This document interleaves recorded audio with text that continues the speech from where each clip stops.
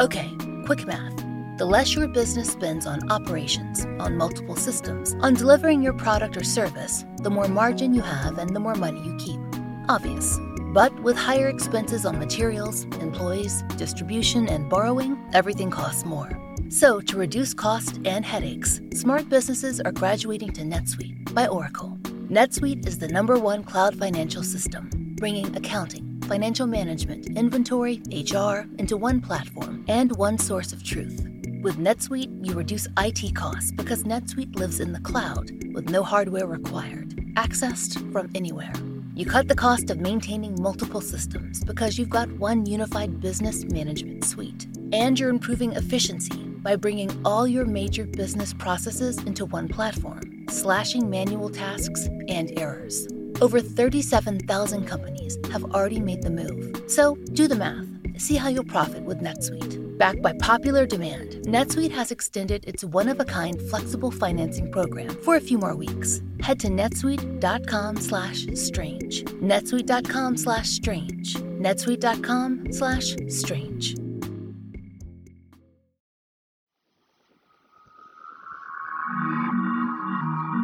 I'm Laura Norton, and this is One Strange Thing, the show where we search the nation's news archives for stories that can't quite be explained.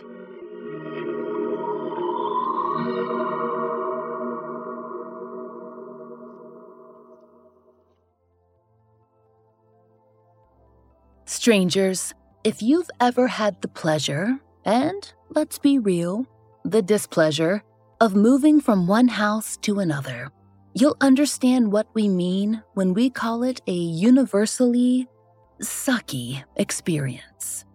Whether you pay someone else to do the physical labor or you do it yourself, whether your home and your future home are 15 minutes or 1,500 miles apart, whether it feels more like an ending or like a beginning, there's just no getting around the hassle of it all. The sea of cardboard, those bulky tape guns, all the bubble wrap. Maybe something delicate breaks despite your best effort. The moving truck ends up in the wrong state.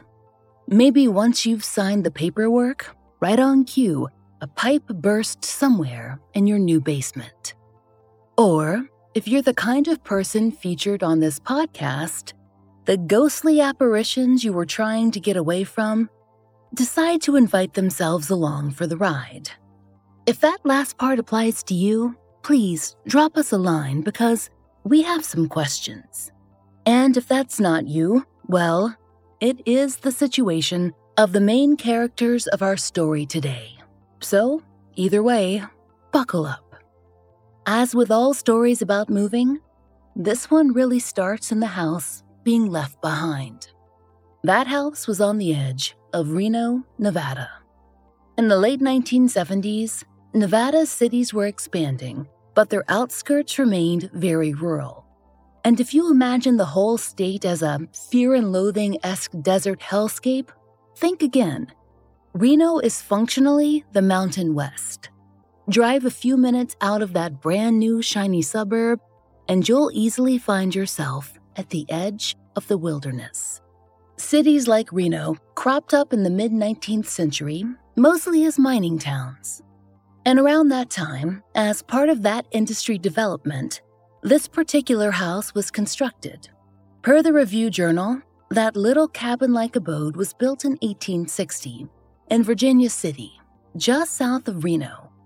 Virginia City was a silver mining boomtown, and its population would peak at around 25,000 residents in the 1870s.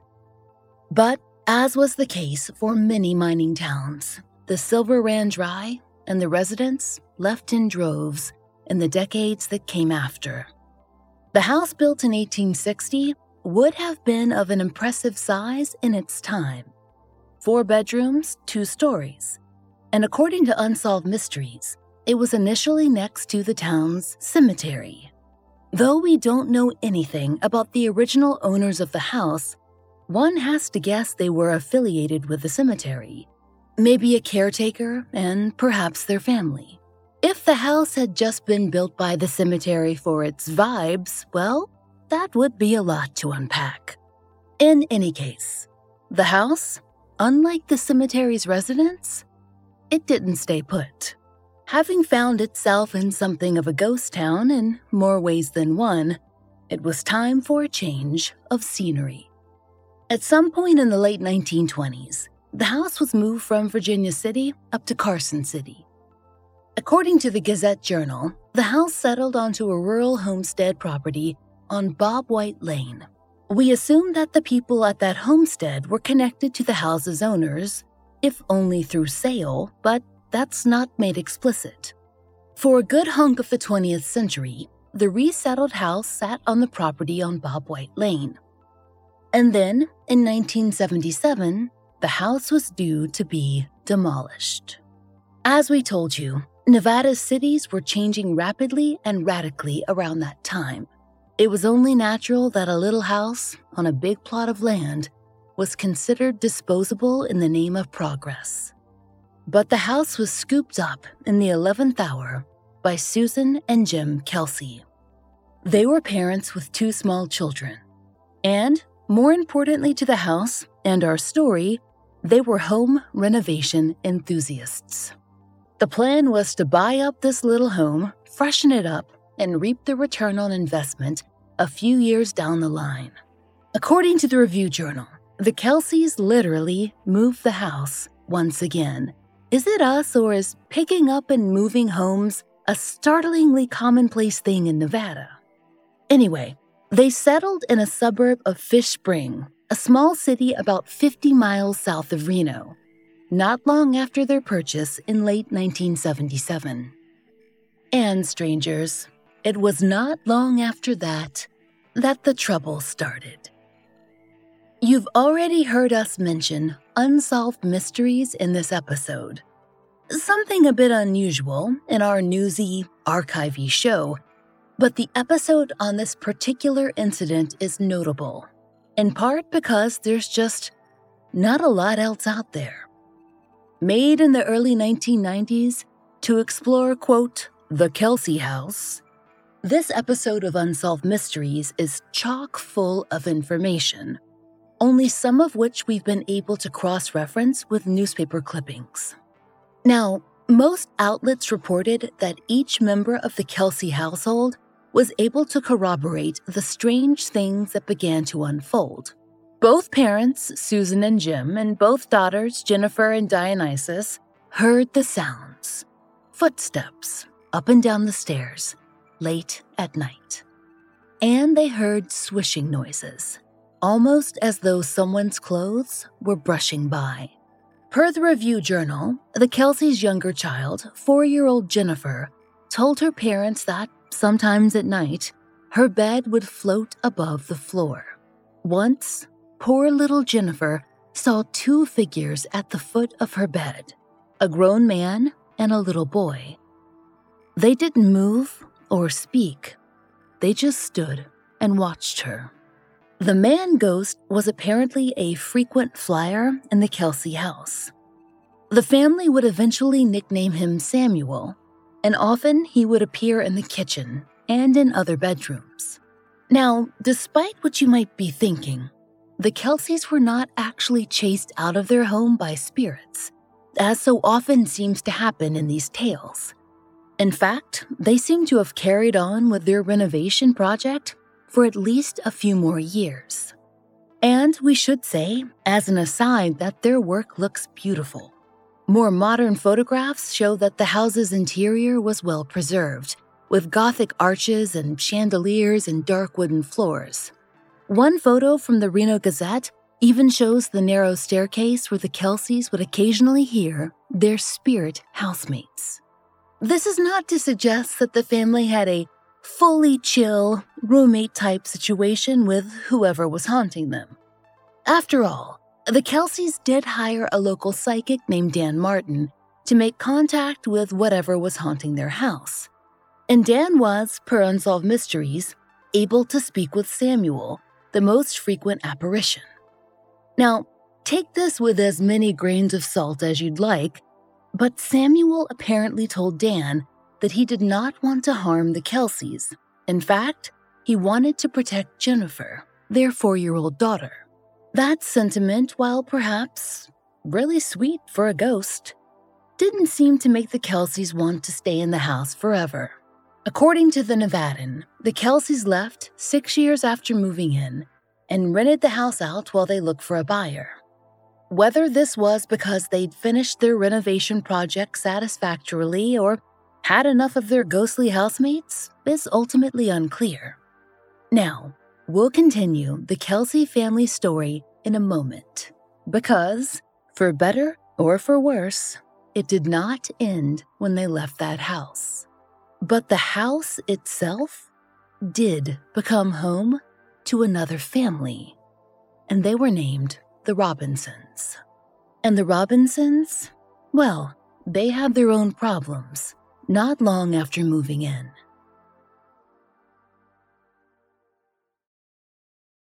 Another day is here, and you're ready for it. What to wear? Check. Breakfast, lunch, and dinner? Check. Planning for what's next and how to save for it? That's where Bank of America can help. For your financial to-dos, Bank of America has experts ready to help get you closer to your goals. Get started at one of our local financial centers or 24/7 in our mobile banking app. Find a location near you at bankofamerica.com/talktous. What would you like the power to do?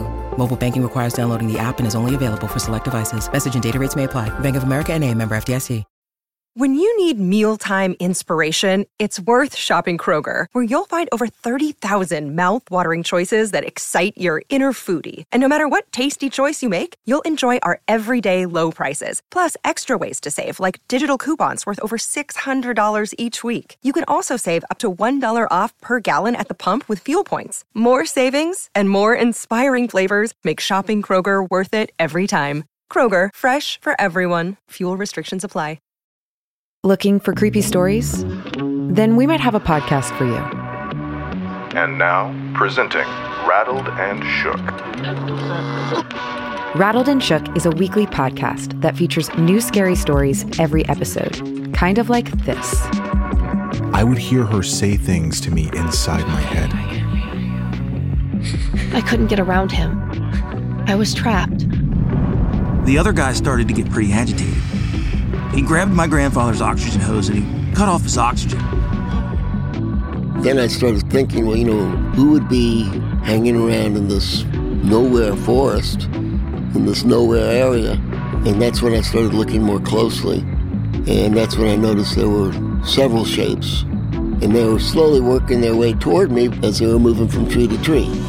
New episodes of Rattled and Shook are out every Thursday. Listen for free on Apple Podcasts, Spotify, or wherever you get your podcasts.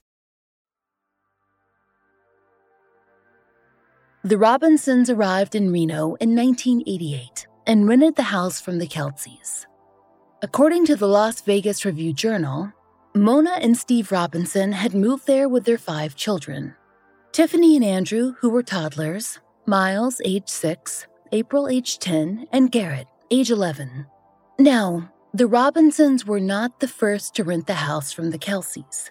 The family said there were a couple who rented between them, but that couple never complained about things in the otherworldly arena.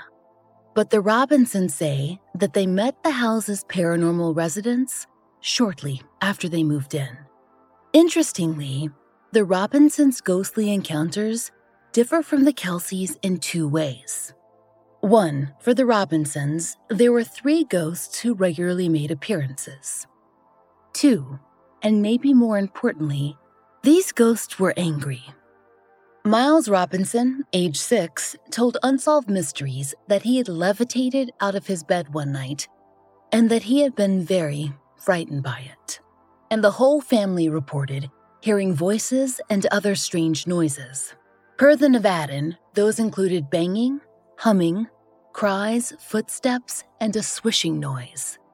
Almost like fabric brushing by.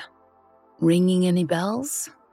Mona Robinson told the Review-Journal that, maybe a week into their time in the house, she saw, quote, what appeared to be a man in a buckskin jacket. There was a red glow where his head and hands should have been. It was really weird. I'm telling you, my heart started beating real fast. I was so frightened I started to cry. Garrett Robinson, age 11, was once chased out of the house by the disembodied voices of 2 men and 1 woman. He told Unsolved Mysteries that once he left the house and saw the doors opening and closing on their own, and an elderly man smiling from an upstairs window. Dan Martin, local psychic, was once again brought in. According to the Review Journal, the Kelce's realtor called to let them know that the renters were having, issues with the house, and more specifically, with the unearthly inhabitants therein.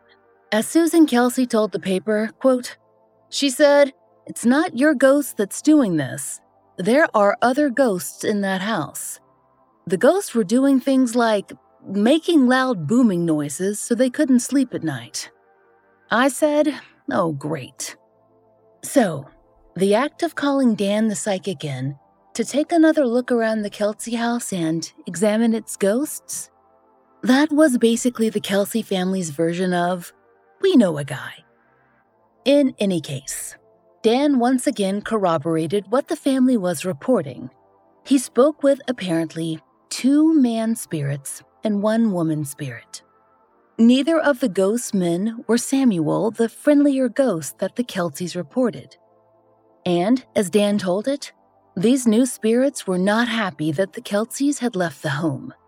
For whatever reason, it seems the spirits had grown attached to the previous inhabitants. It probably won't shock you to hear that the Robinsons weren't very happy either.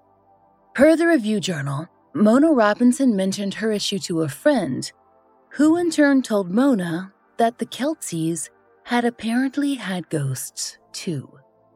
Startled, Mona did some downright excellent One Strange Thing style archival research. She tracked down a local newspaper article about the ghost, and then she got in touch with a reporter. The reporter, it turned out, lived 2 houses down from the Robinsons. Her name was Linda Monahan, and she told the Review Journal in 1990 of her interaction with Mona. I told her that I had reported about it in the paper a few years ago. I didn't give her the article until she told me what she'd seen and heard first. Then she told me about the knocking noises on the walls, the swishing sounds, and the footsteps.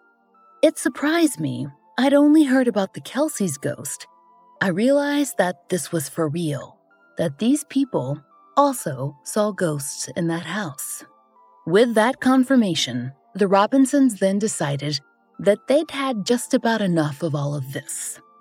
They left the home in January of 1990, less than 2 years after they'd moved in, and we assume that they didn't look back. Would you, after being threatened by 3 angry ghosts? And we can't imagine the Kelces had an especially easy time finding tenants. What with the whole unhappy spirit element? They sold the house in 1992, effectively ending what we assume was a very weird, brief, and occasionally paranormal career as landlords. Now, strangers, you might well have been imagining all this time that the Kelces were off enjoying a tranquil new abode elsewhere, while the Robinsons were experiencing all of the unhappiness at their old home. After all, the ghost had stayed in Reno, clearly, and the Kelces had left town, and left Nevada even. You'd be forgiven for assuming that their lives had settled back into normal territory. After all, they had, for the most part. Except for one strange thing. According to the Kelces, some things travel with you wherever you go. In fact, there's a photograph that proves that they still weren't alone. Not long after the family left Reno, they also added a new member, a baby named Scotty, born in 1982. For this next part, you'll need to recall those old-fashioned analog film cameras. If you can't recall that because you're too young, Google it. Anyway, those still cameras with film cartridges were the only cameras available to most people at this time. So the Kelce's photos of newborn Scotty were all taken on film. Imagine Susan Kelce's surprise when, upon opening her envelopes of developed photographs, what she thought, reasonably, were of baby Scotty in the living room, she instead found a number of black prints. And then there was one with the face of a stern-looking man staring straight into the camera. You know what? Actually, you don't really need to imagine Susan's surprise, because she told the Review Journal, "The day I picked up the photos, I could not believe my eyes. The first picture was of a strange-looking man. I told the clerk there must have been a mistake. But as I looked through them, the rest of the photos were of my newborn son. It's when I checked the negatives that I got really scared. There was this strange-looking man on the negative. When I saw it, I started crying and shaking. It was really on film this time. I even went to the photo lab that developed it, and I asked if another picture could have been transposed on it. They said no, it wasn't." Susan told Unsolved Mysteries that she believed the photo was of Samuel, the ghost who'd claimed via psychic to be protecting their family's daughter. And somehow, the family's camera had taken a legitimate photo that was not easily explained away by the poor people working at the film counter. Is this photo, now widely available online, actually of Samuel? It certainly appears to be, furrowed brow and dark eyes and all. But we'd be remiss if we didn't mention that faking this kind of thing is not necessarily unheard of, or even that difficult. Take a listen to any of our episodes on UFO sightings if you'd like some evidence to back that assertion up. That said, Dionysus Kelsey, the family's oldest daughter, maintained in 2017 that the story is true and the negatives are legitimate. She actually decided to leave a comment on the Unsolved Mysteries wiki, reading in part, "I'm in possession of the negative taken from my mom's Kodak 100 camera. Mom was taking pictures in the living room of my newborn brother Scotty with stuffed animals. The negative strip's first photo was black, the second, black, the third was the face of Samuel, and the fourth was black. The negative could not be proved or unproved as fake." And that is the thing of it, strangers. There seems to be no proving or unproving the hauntedness of the Kelsey house. Now, when it comes to realtors, they of course have told the Nevadan that the ghost seemed to be an unlikely answer to a problem that few people believe is real. And even if believable, don't really seem like enough to cool a hot real estate market. But Nani Higley, a local historian, also told the Nevadan, "All I know is the house seems to have a mind of its own.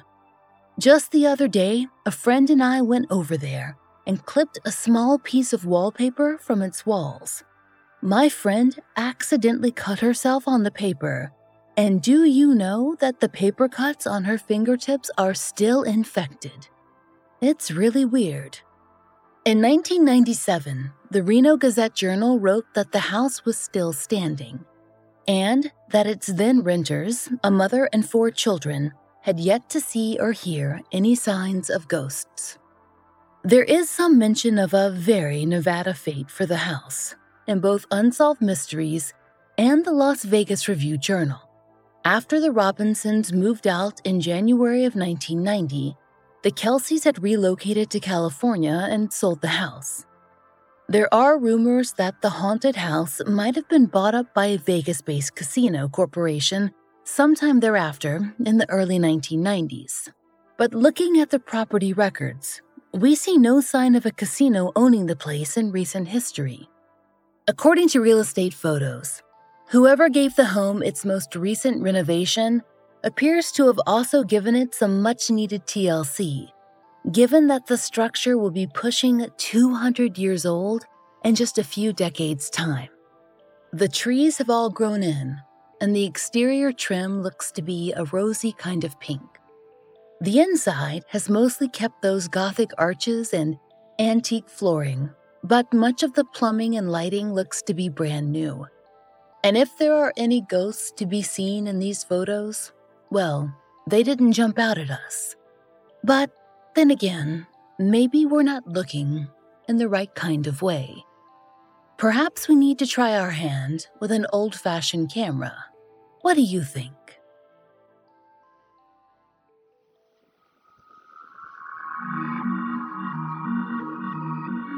We hope you'll join us next time for another real-life story from the fine print of America's local papers. From the lives of regular people, just like you and me, except for one strange thing. Oh, and strangers, One Strange Thing is an independently produced podcast. To support the show and to hear more of the entirely true and enticingly peculiar, you now have 3 options to enjoy 2 extra bonus episodes a month. On Apple Premium and Supercast, you can get bonus episodes delivered to your app of choice for just $2.99. And for $2 more a month on Patreon, you'll get even more fun extras. There, you'll find ad-free early releases of our regular episodes, 2 full-length bonus episodes a month, 2 monthly giveaways, blog posts, and a recently launched Discord, all for $5 a month. We hope you'll check out one of these options and support the show. There's a link in the show notes. And if you enjoy One Strange Thing, please take a moment to leave us a great rating or review in your favorite app. It really helps.